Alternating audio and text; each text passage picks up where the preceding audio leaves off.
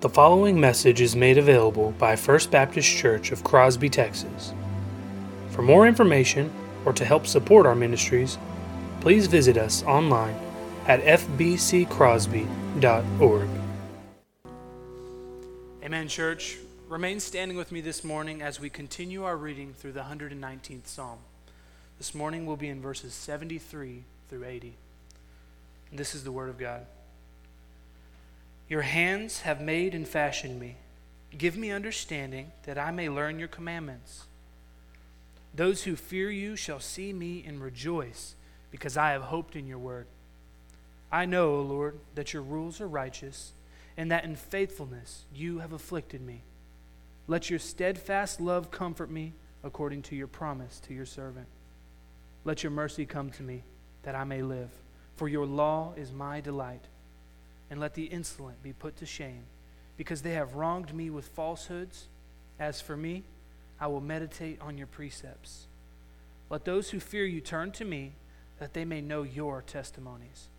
And may my heart be blameless in your statutes, that I may not be put to shame. And all God's people said, you may.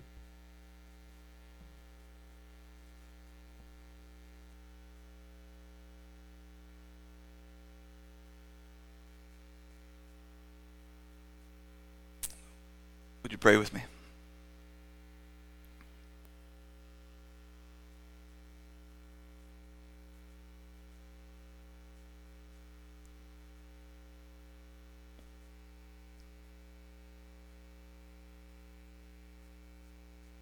Father God, we recognize that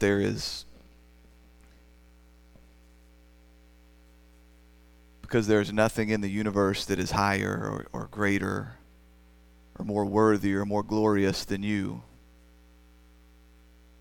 We recognize that we're fools to try and find satisfaction anywhere else. We recognize, Father, that you have created us for communion and relationship with you, and that as long as we try to receive your gifts and find our ultimate joy and our real hope in those, we will always fall short.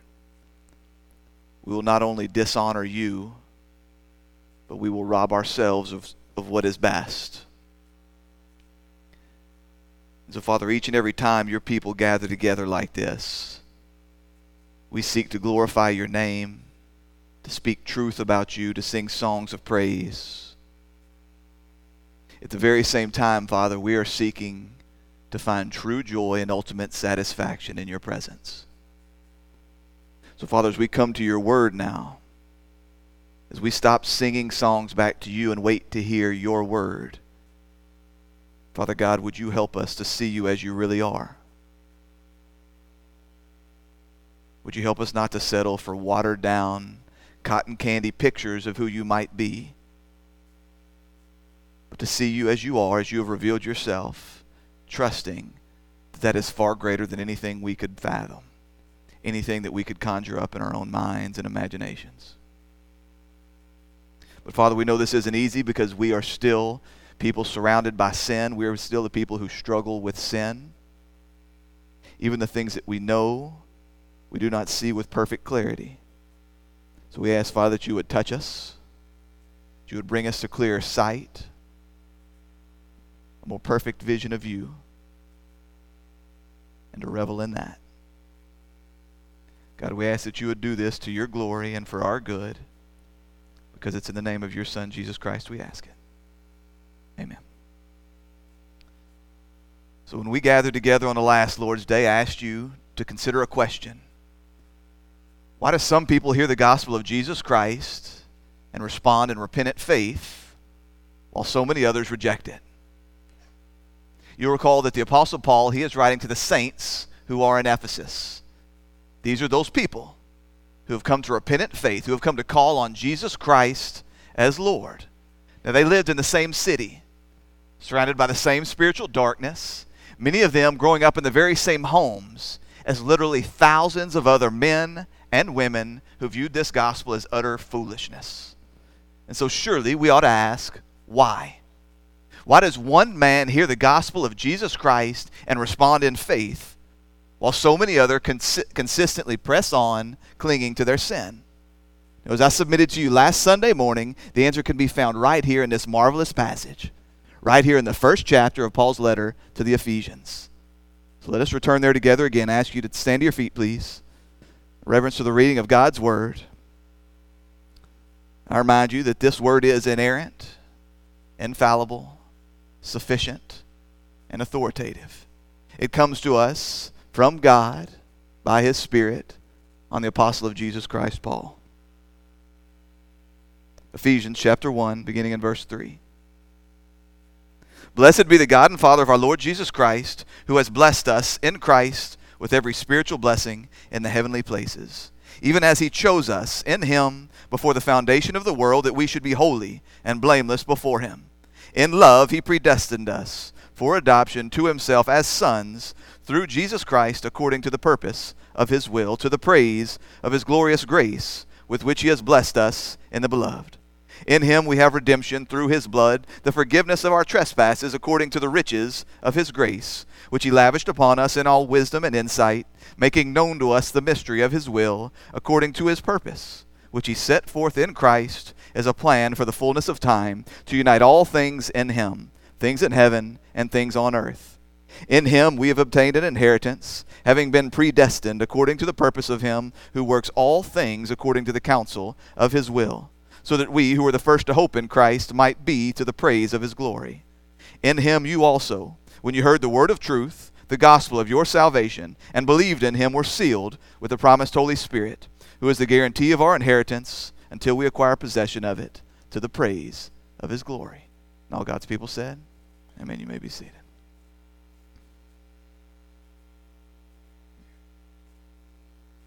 Father God, would you make this book live to me?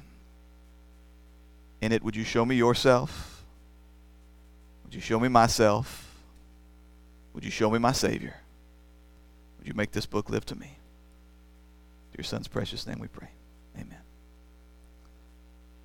We're, of course, focusing in here on these first two verses in the text I just read. Blessed be the God and Father of our Lord Jesus Christ, who has blessed us in Christ with every spiritual blessing in the heavenly places, even as He chose us in Him before the foundation of the world. As I told you last week, the word that Paul uses here in the beginning of verse 4, even as, in Greek it is one word, kathos. It can be used to indicate either comparison or causation. It can be translated just as, or it can be translated because. And so I wondered aloud last week, what does Paul mean here? Is he saying that God chose us and that His choosing of us is in and of itself a spiritual blessing? Or is he saying that God's choosing of us is the cause, the source of all other spiritual blessings? As I said to you then, it seems to me that Paul very likely intends for this word to carry both of those connotations. That God's choosing of us most certainly is a supreme spiritual blessing. And yet, as I hope to make clear this morning, the only basis, the true and ultimate reason why anyone receives any of these spiritual blessings is the fact that God has chosen them. This is why one man hears the promise of the gospel. He believes on Jesus Christ. He turns from his sin. He turns to Christ and finds himself under the fount of God's endless blessing. It is because God first chose him, based on nothing to do with the man, nothing that he has done, nothing that he will do, based on nothing but God's absolute sovereign will. He has chosen a people for Himself. Again, I say, in love, in accordance with His good purpose, before the foundation of the world, God chose those whom He would save through faith in His Son. So it is my hope for our time together this morning to show you how I and so many others have come to interpret Ephesians chapter 1, verse 4, and arrive at the conclusion that I've just given you. Now, last Sunday, we considered 3 alternative ways to understand, to approach this text. I did my best to present them to you one by one in as straightforward and fair and faithful a fashion as possible, before then showing you where I believe that every one of them falls short. Now, I sincerely pray that I was gracious in the way that I handled that. You must know that whenever I think about preaching and handling this text, seeking to deliver this truth to you, my concern, perhaps even some anxiety that creeps in, it's twofold. Far above everything else, I must do absolutely everything that I can to rightly express to you what I see the Apostle Paul actually means by what he actually says. My ultimate responsibility as your pastor is to glorify God by speaking the truth about him. Secondarily, I do not want to do anything to cause unnecessary confusion or frustration or discouragement or division in the way that I go about presenting that truth. Now, you must know that so many churches, they have focused exclusively on that first concern, and they've forgotten about, on that second concern, and they've forgotten about the first. Far too many Christians, they've been taught that to even consider the doctrine of election, more than this, to make any kind of firm and bold statement with regards to it is both unnecessary and detrimental. Now, in fairness, many of them may have arrived at this place because there have been so many reformed men. I'm talking about men and women who come to the exact same conclusion. They hold the same interpretation of this text as I do.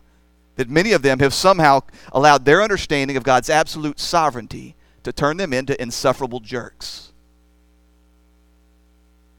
It's often been said that whenever a man comes to embrace the Reformed doctrine, whenever a man comes to see these doctrines of grace, to speak plainly, whenever a man becomes a Calvinist, that someone should lock him up in a cage for no less than 3 years so that he does not destroy every relationship that he has.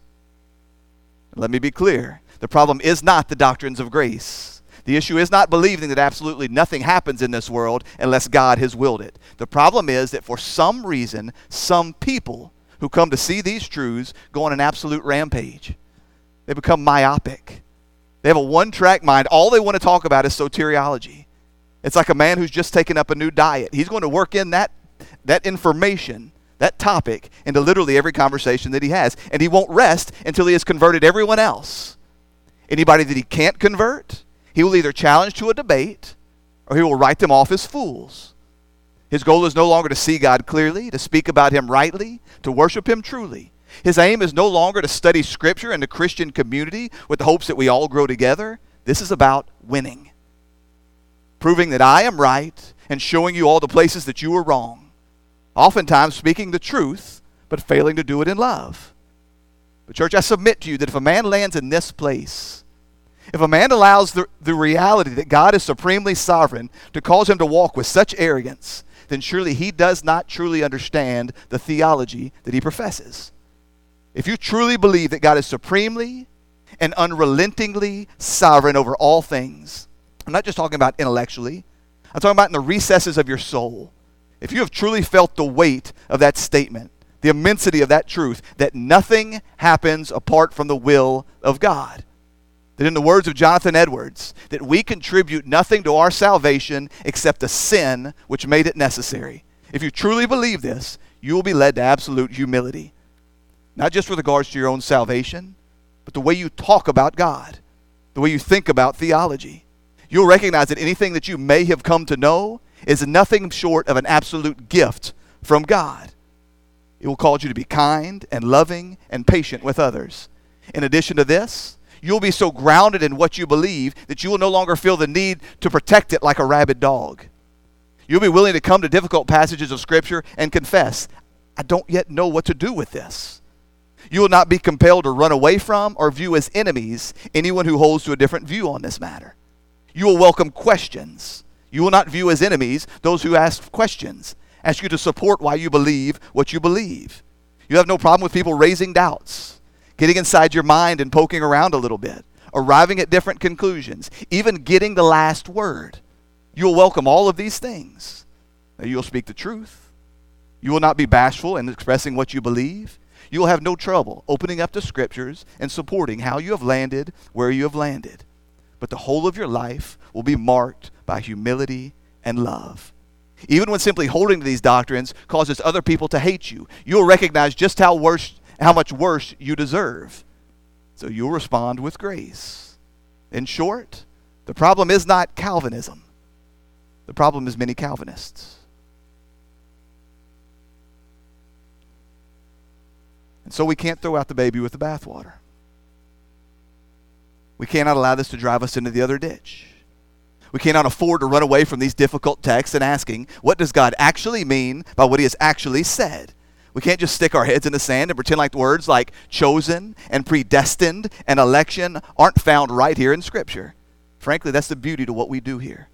That's the beauty to working verse by verse through entire books of the Bible. I don't get to run away from any of it. Therefore, neither do you. We as a people are going to come together. We're going to ask, what does God actually mean by what he has actually said? Therefore, my prayer this morning, my hope, is to allow Scripture to interpret Scripture. And I need to prepare you. We will probably cover more ground this morning than I ever have or ever will in any other sermon. But my hope is that I will faithfully handle that Scripture. I will boldly proclaim to you the truth of God as best I can understand that truth, and that I will do it in a way that edifies both those of you that hold to the very same tradition that I do, and those of you that land in an altogether different place. And then, God willing, next week, we will come back together, and I will present to you and seek to answer the common questions that come up. Whenever a man first comes to consider for himself, has God really chosen? Based on nothing but his sovereign good will, has God really chosen who will and will not be saved? I know the questions that tend to come to mind. I know the concerns that come flooding into your mind and heart. And so my hope is that next week, I'll be able to present to you the most common questions that have been presented to me over these last few years, and then give you answers for those. So for this morning, again, we ask the question, what does the Apostle Paul mean when he says that God has chosen us in Christ before the foundation of the world? Now, you know our typical pattern. We've already done it with this verse. We take each word and we ask, what does this word mean? How is this word typically used? Well, the reality is we've done that. We know that when Paul says before the foundation of the world, he literally means before there was a world. He uses the word chosen here just as you and I use the word chosen. It means literally to select, to choose, to pick something for ourselves. We've talked about in Christ ad nauseum. We know what it means to be found in Christ. We know the necessity of being found in Christ. We know why a man must be found in Christ, and it's only there that spiritual blessings can come. But that still doesn't solve the debate. And so we must seek other ways that Paul has talked in these terms. We must look to other passages of Scripture where Paul seems to be talking about this very same topic. But before we do this, may I submit to you that we can have some insight into Paul's train of thought based on merely the flow of his writing. Consider where he begins. As the Apostle Paul moves from doxology to doctrine, as he begins to lay out to us just the enormity of these spiritual blessings, as he begins to enumerate this grace of God that is poured out into the life of his chosen people, I want you to think about where he begins. As he sweeps us up into heaven with him, as he pulls back the curtain and gives us this cosmic view of our salvation, where does he begin? Now, I've often said that man, more often than not, he begins with man. We begin at the level of our own experience. And we might have expected the Apostle Paul to do the same. We might have expected him to say, God has blessed us in Christ with every spiritual blessing, and those blessings have come to us because we have repented and believed in Christ. But Paul doesn't start there. Paul doesn't begin on the road to Damascus where Christ first revealed himself to him. Paul doesn't draw these men to think back to the day of their own conversion. Instead, Paul starts in eternity past. Before the foundation of the world, before any of these men were born, before Christ had even come, Paul begins in the beginning. Now, I'll mention this to you briefly in passing last week, but I really do think that it's critical. Why did Paul start here? If what Paul is saying is that God has given us everything that we could possibly need to live lives of holiness today and glory tomorrow, why would we care whether those spiritual gifts had been given to us yesterday or in eternity past? Surely it is this, that God is wanting to make clear, fundamentally, absolutely clear, leaving no doubt that you're being chosen, that the basis for your salvation has nothing to do with any of the things that happened within time. Had nothing to do with anything that you did or would do. They were wrapped up only in his eternal, sovereign decrees. This seems to be exactly what Paul's driving home in the 9th chapter of his letter to the church in Rome. Now, we don't have time to work through this passage word by word like I would like. In God's good timing, we'll work through the book of Romans, and it will take us 25 years, and then I'll retire. But lots and lots of really bad theology comes from just plucking a verse out of the middle of a chapter, considering a text outside of its context. That's a very dangerous way to do theology. And so I ask that you would allow me then to lay this out for you. So Chapter 9 of Romans comes right after chapter 8. That's high-level hermeneutics, for those of you that were wondering. Chapter 9 comes right after chapter 8. And in chapter 8, at the end of chapter 8, Paul is glorying in the promise that the God who did not spare his own son, but gave him up for us, that he will never forsake his people. He is calling these saints to rest in the assurance that there will be nothing in all the world that can separate us from the love of God in Christ. Now, Paul no sooner says those words than his heart is immediately drawn to his Jewish brethren. He says this at the very beginning of Romans 9, I'm speaking the truth in Christ, I am not lying. My conscience bears witness in the Holy Spirit that I have great sorrow and unceasing anguish in my heart. For I could wish that I myself were accursed and cut off from Christ for the sake of my brothers, my kinsmen, according to the flesh. Paul is heartbroken. Paul is filled with sorrow at the awareness that so many, the majority of the Jewish people, these people to whom God has given the covenants and the law and the promises, that so many of them, all but just a small remnant, are lost.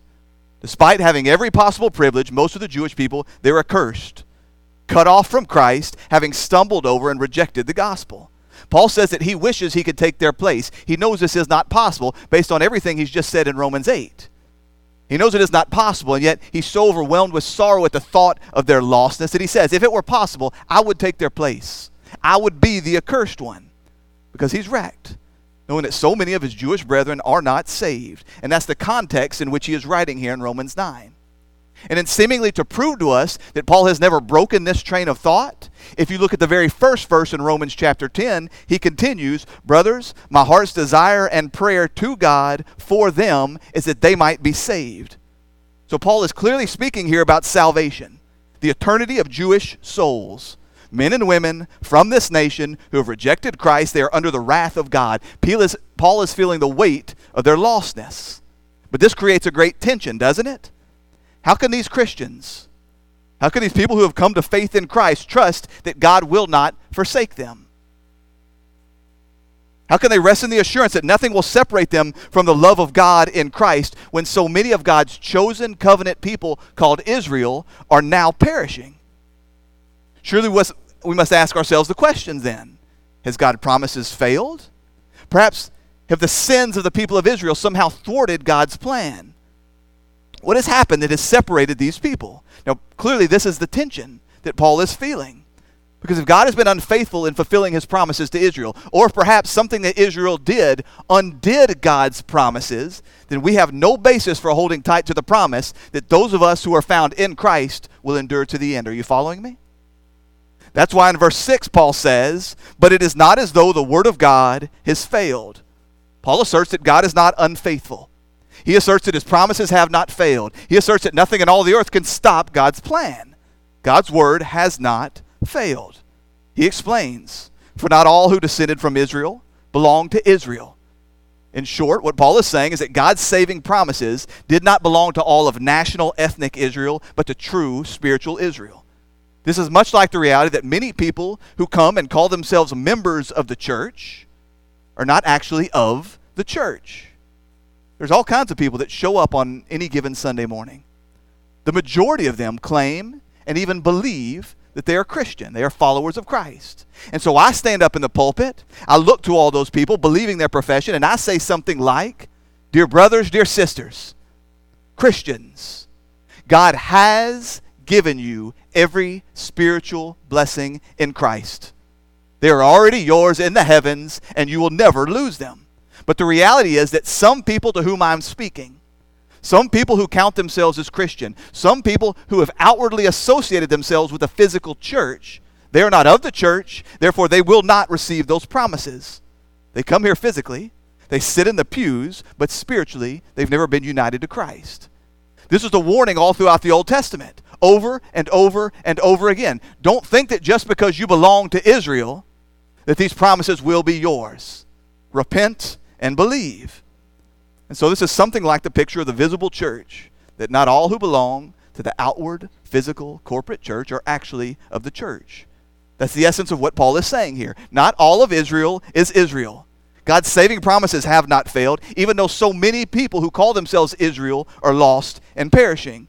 It's not that God's promises were no good. It's not that they undid those promises. It's that they did not belong to them in the first place. So, to make this point a bit clear, Paul goes on to talk about the father of the Jews, the first Jew, the man called Abraham. Paul says that not everyone who was born physically, not everyone who descended from Abraham by blood was his true offspring. He says that Abraham's true children, his true offspring, are not children of the flesh, but they're children of the promise. He also uses the phrase children of God. So you've got here the visible, national Israel, and then within that you've got true spiritual Israel. You've got the physical, natural children of Abraham, and then within that you've got the promised offspring, the children of God. Are you following me? That's always the way this works. There's always some smaller true group within the greater. But Paul says here that the promises of God have not failed, even though so many of Israel are lost, because God never intended for all of physical Israel to be saved. That these promises, these saving promises, they were only for true spiritual children, true spiritual Israel. Then he reminds us of the way that promise came. He gives us two examples, two pictures from the life of Abraham and his children that make this even more clear. These Old Testament illustrations. First, he points to Ishmael and Isaac. You remember that God had promised that Abraham and his wife Sarah would conceive a son. Now, Abraham and Sarah, they got tired of waiting on God. They looked around them and they saw no possible way that he could fulfill this promise because Abraham was an old man and his wife was barren and past the point of child rearing. And so, they decided they were going to take matters into their own hands. They decided they were going to help God in fulfilling their promises. And so Abraham goes in to this slave, this woman called Hagar, and she bears him a child of flesh, this child called Ishmael. But that's not the way that God works. Abraham should have been patient. He should have been faithful. He should have trusted in God to fulfill his promises. And yet that did not thwart God's plan. Even Abraham's unfaithfulness, even his refusal to wait upon God, did not stop what God had promised. So that against all odds, going against everything that is natural and normal and expected in this world, this once barren woman, this man who is as old, as good as dead, they bore the child of promise, the promised heir, the promised child, this one called Isaac, based not upon the willing or working of man, but on the promises and the power of God. Through his working alone, according to his promise, the heir was born. This promised child called Isaac. And the promises of God, therefore, went to Isaac and not to Ishmael, even though they both came from the same man. Even though they were both born to the same nation, only one had been chosen by God to receive these blessings. Now, we might be tempted to think, well, perhaps the reason that Isaac was the child of promise, perhaps the reason that these blessings have come to Isaac and not to Ishmael is owing to their mothers. You remember that Ishmael's mother, Hagar, she was an Egyptian slave. She was not an Israelite free woman. And so perhaps that's the issue. Or maybe, we know that Ishmael was a teenager by the time that Isaac came along. So maybe Ishmael did something that thwarted God's plan. Maybe Ishmael did something that disqualified him from these promises, and that's why they passed on to this son called Isaac. So it seems to me that God is perhaps anticipating these objections. He knows how difficult it is for us to grasp the reality that he literally and sovereignly chooses whomever he will based on nothing but his good pleasure. And so we start looking for reasons. We start looking for differentiators. We start looking for excuses as to why God may have chosen one man and not the other. Maybe it was because of Hagar. Maybe it was because of something Ishmael had done. Maybe it was because of something that Isaac would do. And so therefore, God goes a step further. That's where I pick it up in verse 10. He says, and not only so, but also, when Rebekah had conceived children by one man, our forefather, Isaac. So Paul takes us to Isaac and his wife, Rebekah.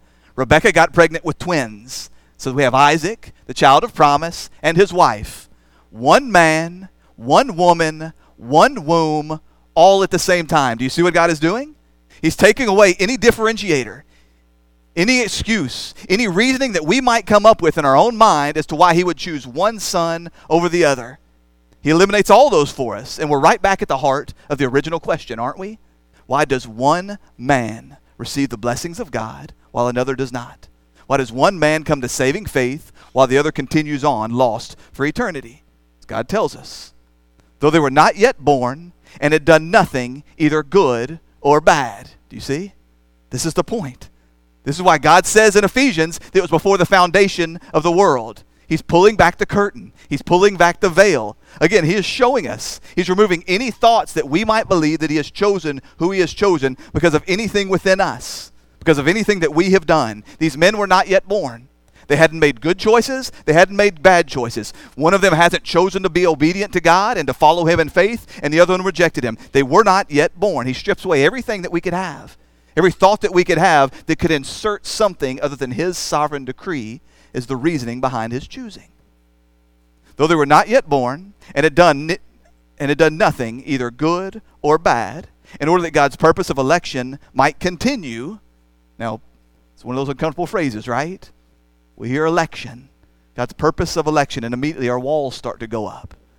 We start to determine all the things that this can and cannot mean. And yet, what the Apostle Paul says here is this is explicitly why this has happened.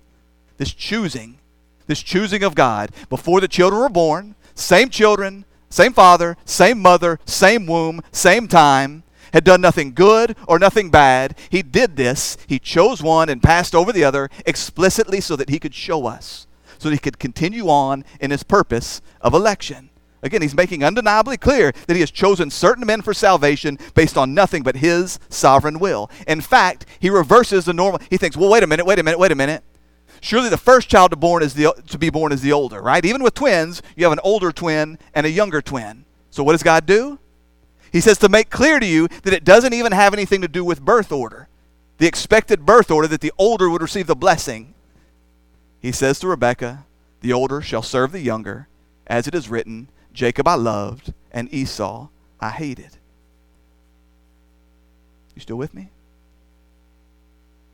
Now, I recognize that when we're talking about Ishmael and Isaac, when we're talking about Jacob and Esau, we're talking about men who grew into nations.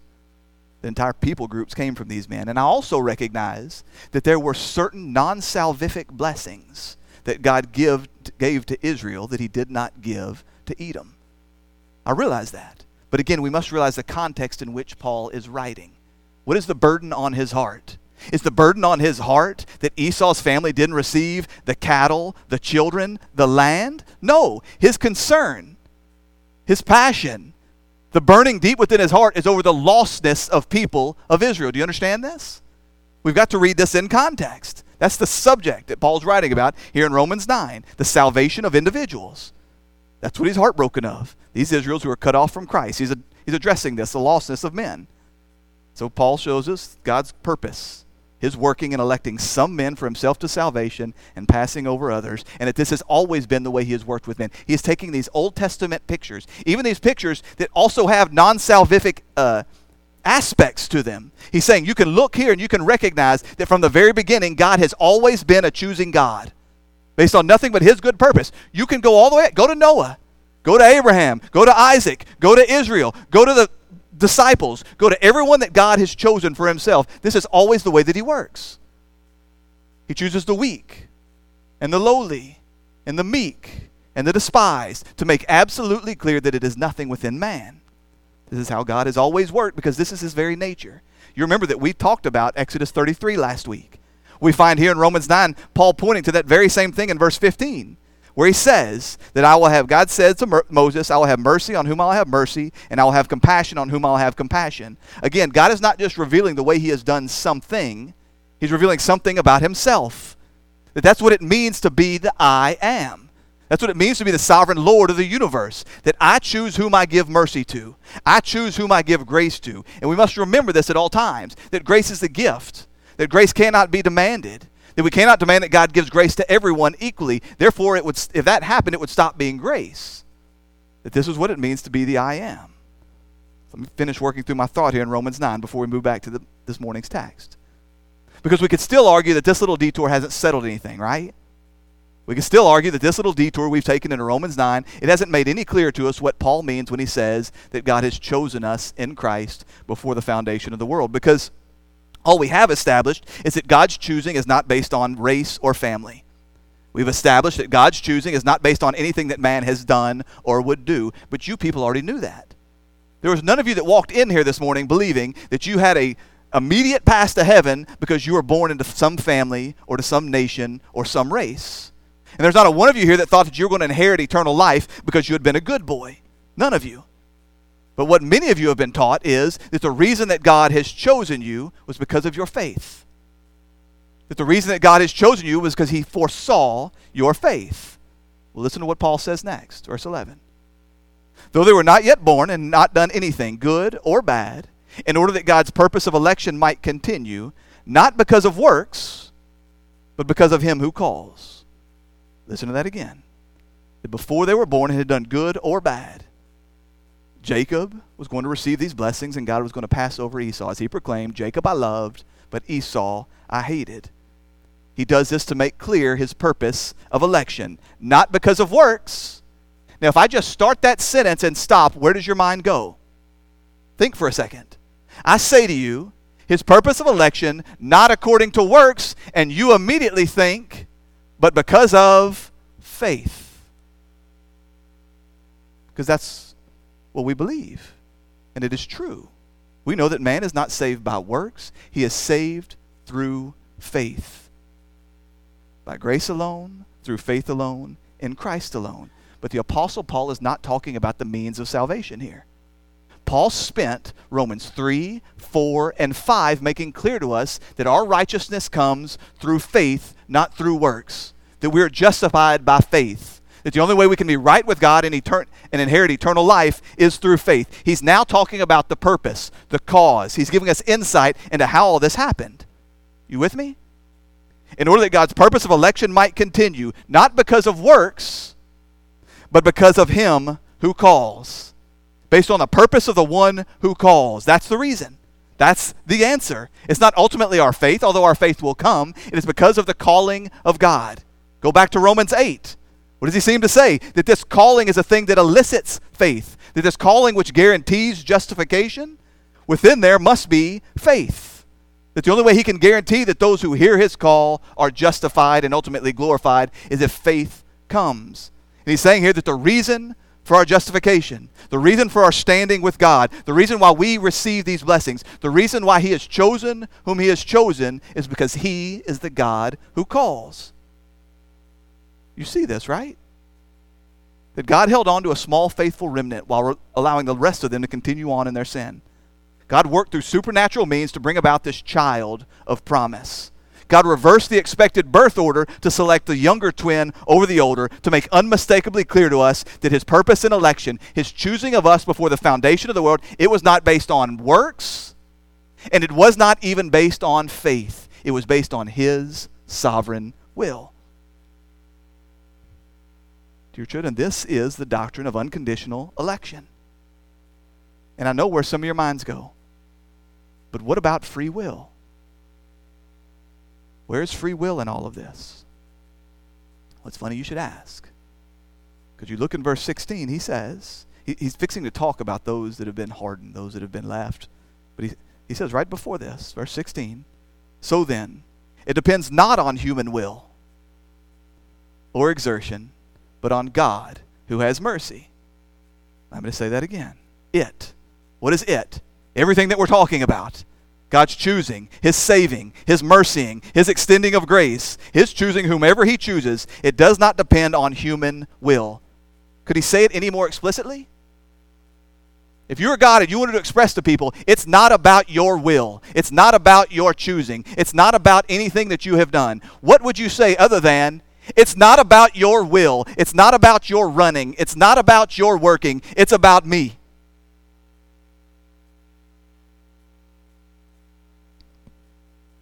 It's all about God.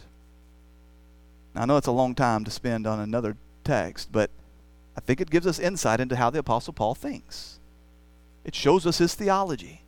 It shows us the way he works through this concept and what he means when he says things like, God has chosen us in Christ before the foundation of the world. And I pray that you see this. Pray that you see in this glorious passage why here in Ephesians he goes to the foundation of the world. Before the foundation of the world. Why he pulls back the curtain. Why he doesn't just say, hey, these blessings were yours. They have been granted to you. Just receive them. He says, I'm going to take you back to the beginning. Before there was a world, before you were born, before you had done good or bad, before there was any evidence of faith, before there was anything, before the foundation of the world, it began with God. It was all of God. And it had to be. Because you were dead. spiritually dead. Therefore, as we go back and we look to Ephesians 1, I want you to take note of the verbs, take note of the actions, take note of who is doing all the stuff. Verse 3, God blessed us. Verse 4, God chose us. Verse 5, God predestined us. Verse 5 again, He adopted us. Verse 7, God redeemed us. Verse 8, God lavished grace upon us. Verse 9, God revealed a mystery to us. Verse 11, another reference to God predestining us. Then verse 12, finally, the first reference to someone hoping in Christ. And then verse 13, our belief in Him. Dear children, I know how hard this can be. We want to turn this completely upside down. We want to begin with man. We want to begin with our experience because, number one, that's the way we share the gospel, as it should be. We call men to repentant faith. So their first experience with the gospel is a call to repentant faith and their response in repentant faith. So for many, that's the first thing they know in this world, this new spiritual life. And so it's hard not to begin there. I know how impossible this is, but Paul is screaming it from the rooftops. I mean, he is beating the drum. He is screaming it from the rooftops. It is all the sovereign will of God. You didn't choose. But again, I must stress that this in no way minimizes the absolute necessity of faith.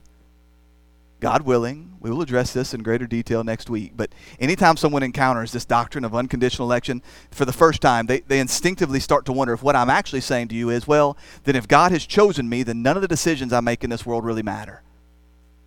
Because you're saying that if God has chosen me, that I'm guaranteed to be saved, then there's no need to read my Bible, there's no need to pray, there's no need really for repentant faith because it's a done deal. But that's not the biblical picture at all. Do you understand? The doctrine of God's sovereign election and the reality that man is saved by grace alone, through faith alone, in Christ alone, these things are not contrary to each other. The key is in understanding their relationship. As I told you last week, some men believe that God's election of us is contingent upon our faith. I believe that the Bible teaches that while our justification is contingent upon our faith is contingent upon God's election, God's choosing. I'm going to say it again to make sure we're on the same page. I wholeheartedly affirm that unless you come to repentant faith in Jesus Christ as Lord, you will not be saved. And at the same time, I see overwhelming evidence all throughout Scripture that no man can or will come to saving faith in Jesus Christ unless God has chosen to work this faith in them. Because man is spiritually dead. He is so hardened in his heart by his sin and enslaved by Satan that his mind, his will, his emotions so corrupted that he's morally incapable of responding in repentant faith to the gospel. Therefore, God must do a work in us. In the language of Ephesians 2, He must make us alive together with Christ. And then is that very first act, that like a newborn baby that comes out of the womb, is that first cry, that first response, that first gasp of air, we respond in repentant faith. And I'm going to show you in Scripture where I find this. I want you to consider first, before we move back out of Ephesians, I want you to consider the prayer that Paul offers in Ephesians 1:15. He's thanking God for these saints who are in Ephesus. Specifically, he is thanking God for their faith. Why would Paul thank God for their faith? I can understand thanking God for sending Christ and offering the gospel. I can understand thanking God for sending Paul there to proclaim this gospel. I can understand them thanking God for a plethora of things. But why would you thank God for the faith of men unless it is God who has granted them that faith? I understand that's just an inference. Paul doesn't say it explicitly here, so let me show you some other times that he does. 2 Thessalonians 2:13. He says, "We ought always to give thanks to God for you, brothers, beloved by the Lord." Again, Paul is thanking God for the saints. This is a normal pattern for him. He's thanking them. Why? Because God chose you as the firstfruits to be saved through sanctification by the Spirit and belief in the truth. God chose these men to be saved. He saved them through the sanctification of the Spirit and through belief in the gospel. Surely you see what is the cause and what is the effect here. God chose them to be saved through faith. Faith is the instrument. It is through faith that men are saved. Therefore, if God has chosen you to salvation, He will work in you the faith that is necessary. You seeing this? Or in his first letter to that very same church, 1 Thessalonians 1:2, we find him thanking God again. "We give thanks to God always for you, constantly remembering you in our prayers, remembering before God our Father your work of faith and labor of love and steadfastness in hope to our Lord Jesus Christ. Again, he's giving thanks for these. Verse 4. For we know, brothers, loved by God, that he has chosen you. So many people often ask, well, how can you know who God has chosen? That's where a lot of the anxiety comes from, doesn't it? We begin to look at our children. We begin to look at ourselves. We begin to look at our spouse. We begin to look at our neighbors, the people that we're sharing the gospel with, and we wonder, how could you ever know if God has chosen someone? Is it possible for me to know whether or not I have been predestined to salvation? The Apostle Paul says yes. He says, brother, we know that he has chosen you. How does he know this? For we know, brothers, loved by God, that he has chosen you, because our gospel came to you not only in word, but also in power and in the Holy Spirit and with full conviction. Paul knows that these men have been chosen by God. He knows this because when the gospel was preached to them, they responded in faith. Not just with human actions, not just with empty words, with full conviction in the power of the Spirit. Do you understand? How can he make such a bold statement? How can the Apostle Paul say, I know that you have been chosen? He says, because you have come to faith. You cannot generate this faith unless you've been chosen. I see the faith in you, therefore I know that you have been chosen. You have been predestined. It's not the opposite. It's not the opposite. He doesn't say, you have come to faith, therefore God has chosen you. And so what does Paul do? Does he have some chosen goggles that he wears? Some predestined goggles that he wears? Whenever he goes out to share the gospel, does he say, prove to me that you're spiritually alive. I don't want to waste this gospel. I don't want to preach these words. Now, I've heard about some. I mentioned earlier there's a problem with some Calvinists. There are some Calvinists that will literally refuse to allow their children to sing Jesus Loves Me because they say Jesus might not love you. They refuse to say to someone, God loves you, because God might not love them. I don't see that in Paul. I don't see that in any of you. Instead, what Paul did is he went out and he sowed seed liberally. We see him and Barnabas sharing the gospel in the synagogue in Antioch, and he's sharing the gospel of salvation, and many of the Jews were filled with jealousy, and they're seeking to oppose Paul. We read in Acts 13:48, but when the Gentiles heard this, they began rejoicing and glorifying the word of the Lord. And as many as were appointed to eternal life believed. Those who were appointed to eternal life, those whom God had chosen for eternal life, the same gospel that drove the Jews away, the same gospel that many of the Gentiles heard as foolishness and didn't care anything about, those whom God had appointed, he gave them ears to hear, eyes to see, and hearts to believe the gospel. They believed because they had been appointed to eternal life. Much like the woman called Lydia. You remember her?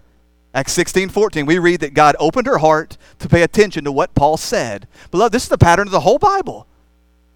The man's hardened heart, that by nature we are so dead to the spiritual things, blinded to the glory of God. All the things that we talked about last week, unable to comprehend. You cannot even see the kingdom of God. That's where natural man is. Therefore, God must act upon him. God must act in him, or he will never come to repentant faith. But God, by nature, doesn't do things on the fly. God is not a responding God. God is not a learning God. So by definition, God has a purpose and a plan, and his purpose and his plan are outside of time, above time, before the foundation of the world. Are you with me? This is why Paul said to the young, I'm just going to keep beating you with these until you tap out. This is why the Apostle Paul told the young pastor Timothy in 2 Timothy 2:24, the Lord's servant must not be quarrelsome, but kind to everyone, able to teach, patiently enduring evil, correcting his opponents with gentleness. God may perhaps grant them repentance, leading to a knowledge of the truth, and they may come to their senses and escape the snare of the devil after being captured by him to do his will. If a man is going to escape the snare of the devil, if a man is going to stop being a child of wrath and become a child of God, he must be granted. God must give him. It is a gift of repentance. Surely you see this. Now, how is the pastor Timothy to preach the gospel to this man? Did he tell the man, sit there, I'm not going to waste my words on you, let's see if God grants you repentance? Does he talk about any of this at all? No, that's pastoral talk. That's theological talk. When it comes to evangelism, when it comes to sharing the gospel, when it comes to boots on the ground, you look a man in the face and you say, repent and be saved. And if he repents and is saved, you don't praise him for his repentance and faith, you praise God. Thank you, God, that you have chosen to work in this man to bring about repentance and faith. Surely you see this. This is the theology of Paul. This is what it means when he says that God has chosen us in Christ before the foundation of the world. But, is this also the theology of Jesus? What about him? He preached such a seemingly simple message. Kingdom of God is at hand, therefore repent and believe in the gospel. God so loved the world that he gave his only begotten Son, that whosoever believes in him shall not perish, but have eternal life. Surely what this means is whosoever chooses, that every man is empowered, every man is enabled, that whosoever chooses to come in repentant faith, that those are the ones that will be saved. Jesus doesn't talk about God choosing, does he? Jesus doesn't talk about men unable to come to him in repentant faith, does he? I would submit to you, if that's what you believe, to go back and reread the Gospels and pay particular attention to the way that Jesus relates to those who don't come to him in faith. Now, he holds them responsible. Consider Matthew 11. Jesus has just finished pronouncing a curse upon the unrepentant cities. Woe to you, Chorazin! Woe to you, Bethsaida! For if the mighty works done in you had been done in Tyre and Sidon, they would have repented in dust and ashes. Woe to you, Capernaum! You think that you would make yourself into a lofty city? If Sodom had been given the blessings that you had been given, it would stand to this day. He's saying there's things that could have been done in Tyre and Sidon and Sodom that would have brought them to repentance, but those things didn't happen. You had all the blessings that they didn't receive. You had all the insight. You heard all the teaching. You saw the mighty works, but you would not repent and believe. Now, we know that Jesus is heartbroken over this. We know the picture of him standing over Jerusalem and mourning for them, knowing what's coming upon them. We know that God does not delight in the destruction of the wicked. And so we have Jesus here. He's just sent out the apostles. He's just sent them out on their first missionary journey, and not very many people came to believe. You would sense here that he would be greatly discouraged, that maybe his purposes have been thwarted, that maybe his plans are falling apart, that maybe this gospel isn't enough, that maybe he didn't try the right tactics, that maybe they should have packed up and gone to Tyre and Sidon and Sodom and done something to protect those cities, to bring them to repentant faith. But instead, what do we find Jesus saying here in Matthew 11:25? At that time, Jesus declared, I thank you, Father, Lord of heaven and earth, that you have hidden these things from the wise and understanding,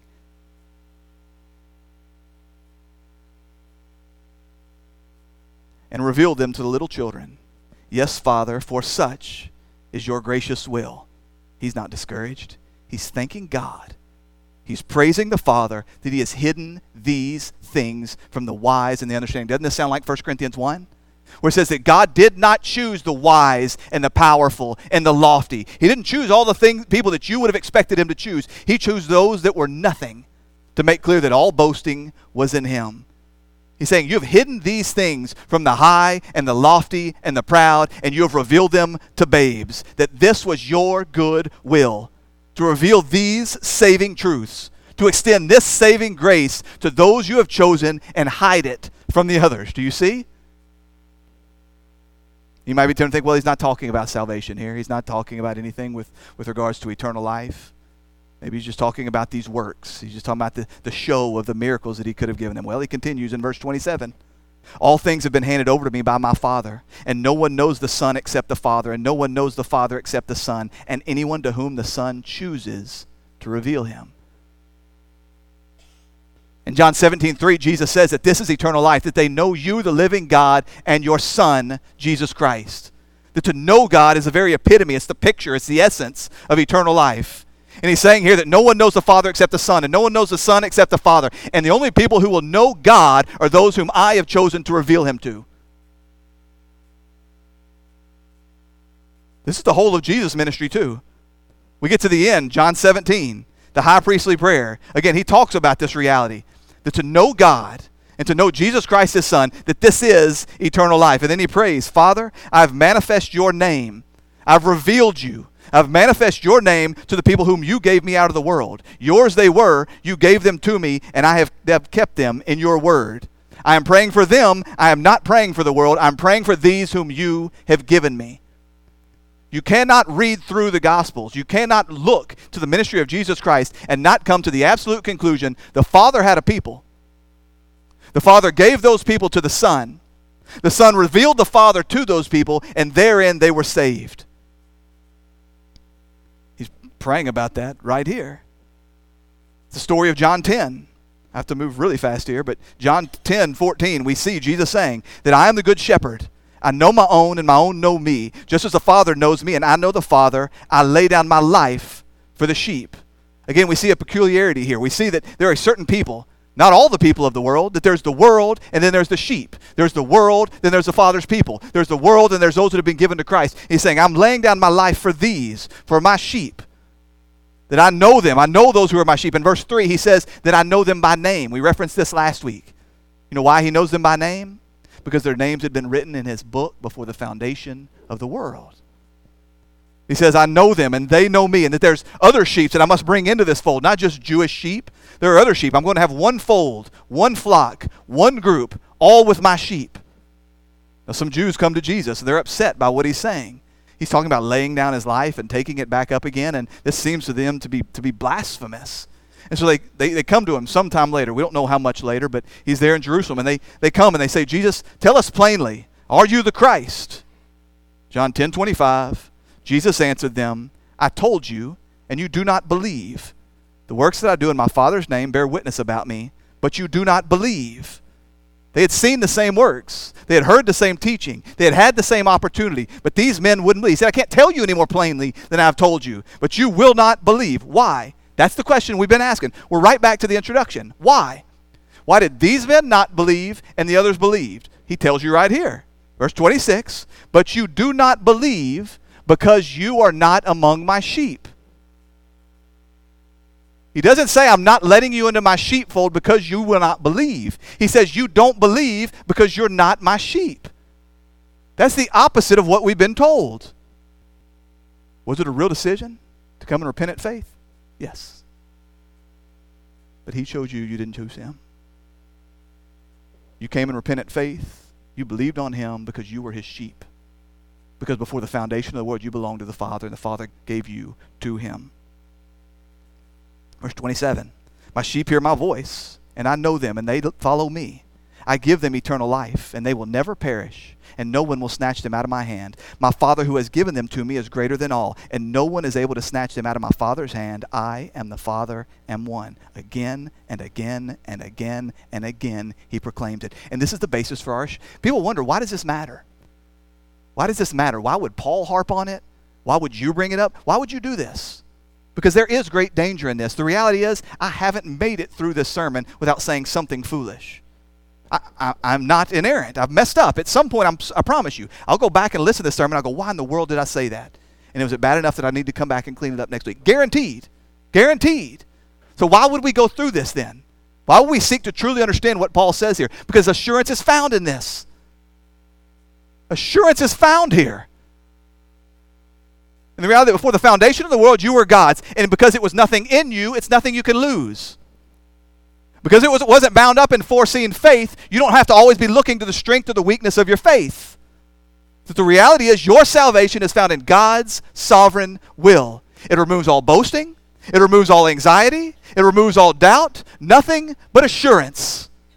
I am his because he has chosen me. He has given me to the Son. I am in the Son's hand, and the Son loses none.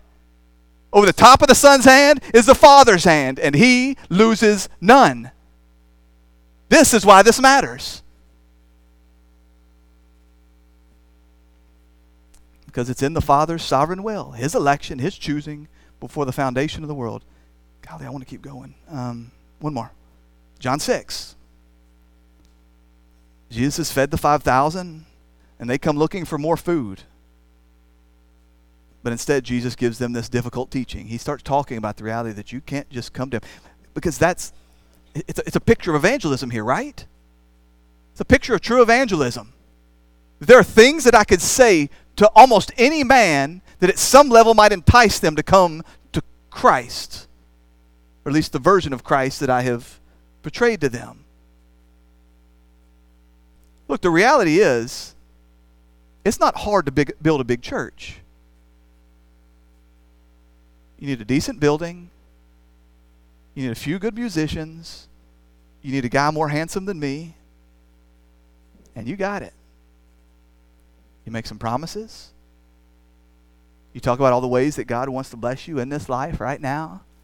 And you never talk about sin. You never talk about repentance. You never talk about union with Christ. You never talk about sincerity. You never talk about enduring. You never talk about suffering. You never talk about the reality that Jesus Christ must be the treasure, not the stuff that he gives.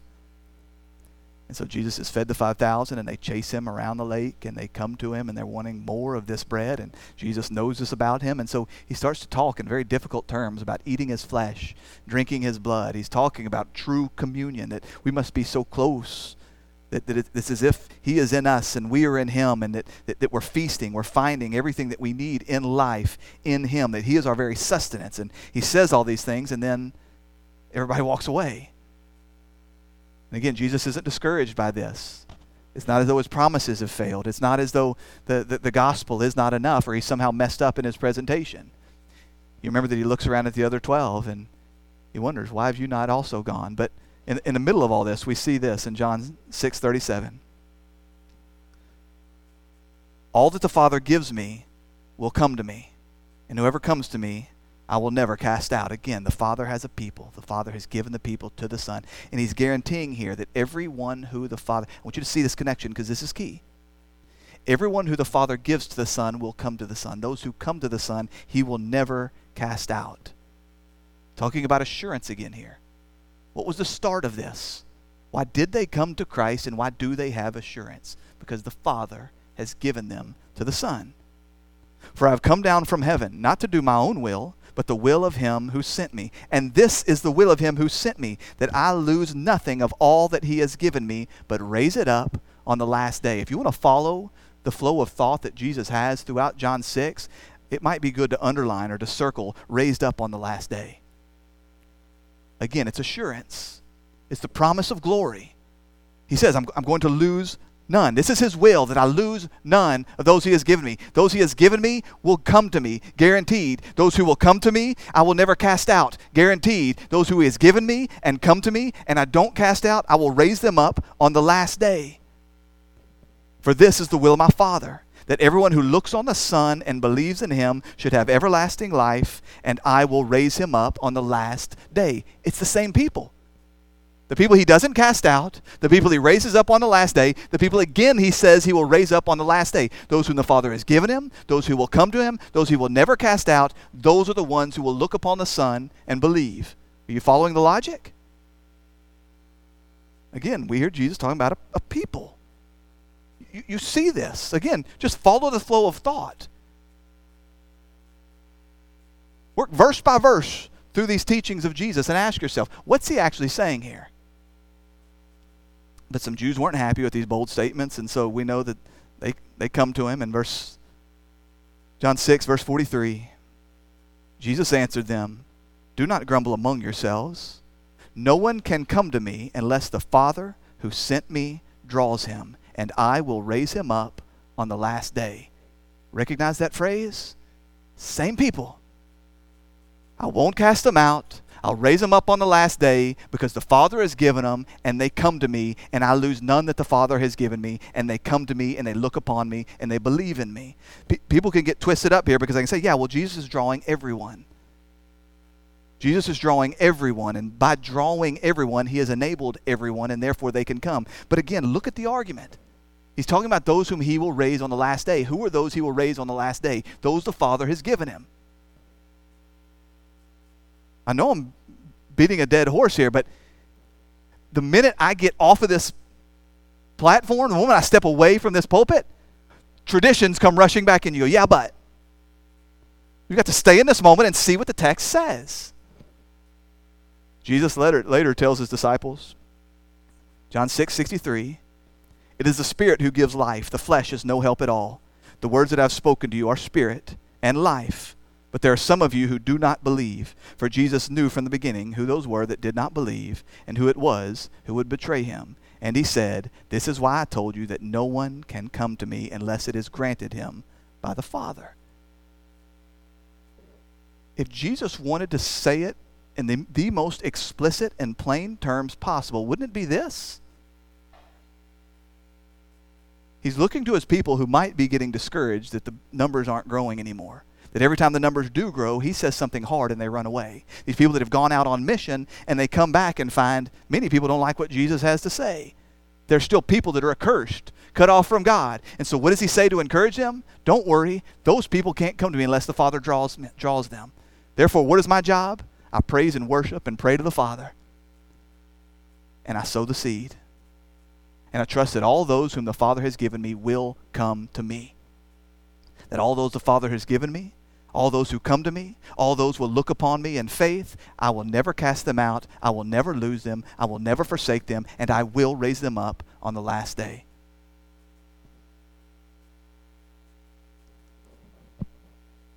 This is the teaching of Scripture, dear friends.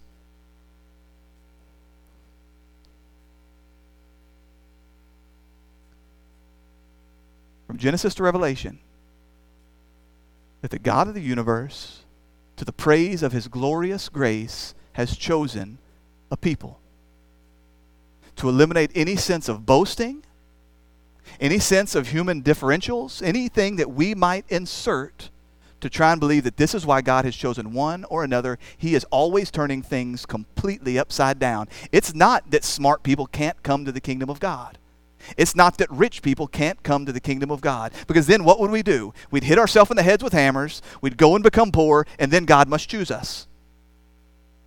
He's not saying I chose these people because they are poor. I chose these people because they are stupid.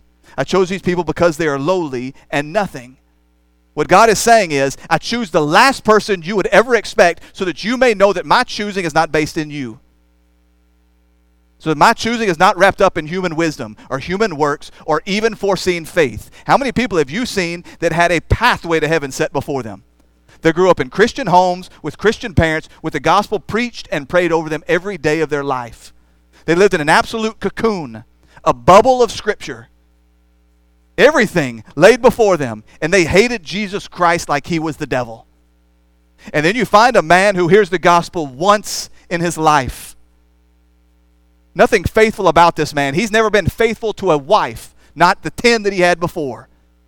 He's never darkened the door of a church. He has no interest in the spiritual things. And one man simply comes and says, would you repent? And he says, all my life I have waited to hear this. Yes. Because the God of the universe chooses. He chooses. And every single one he has chosen will endure to the end.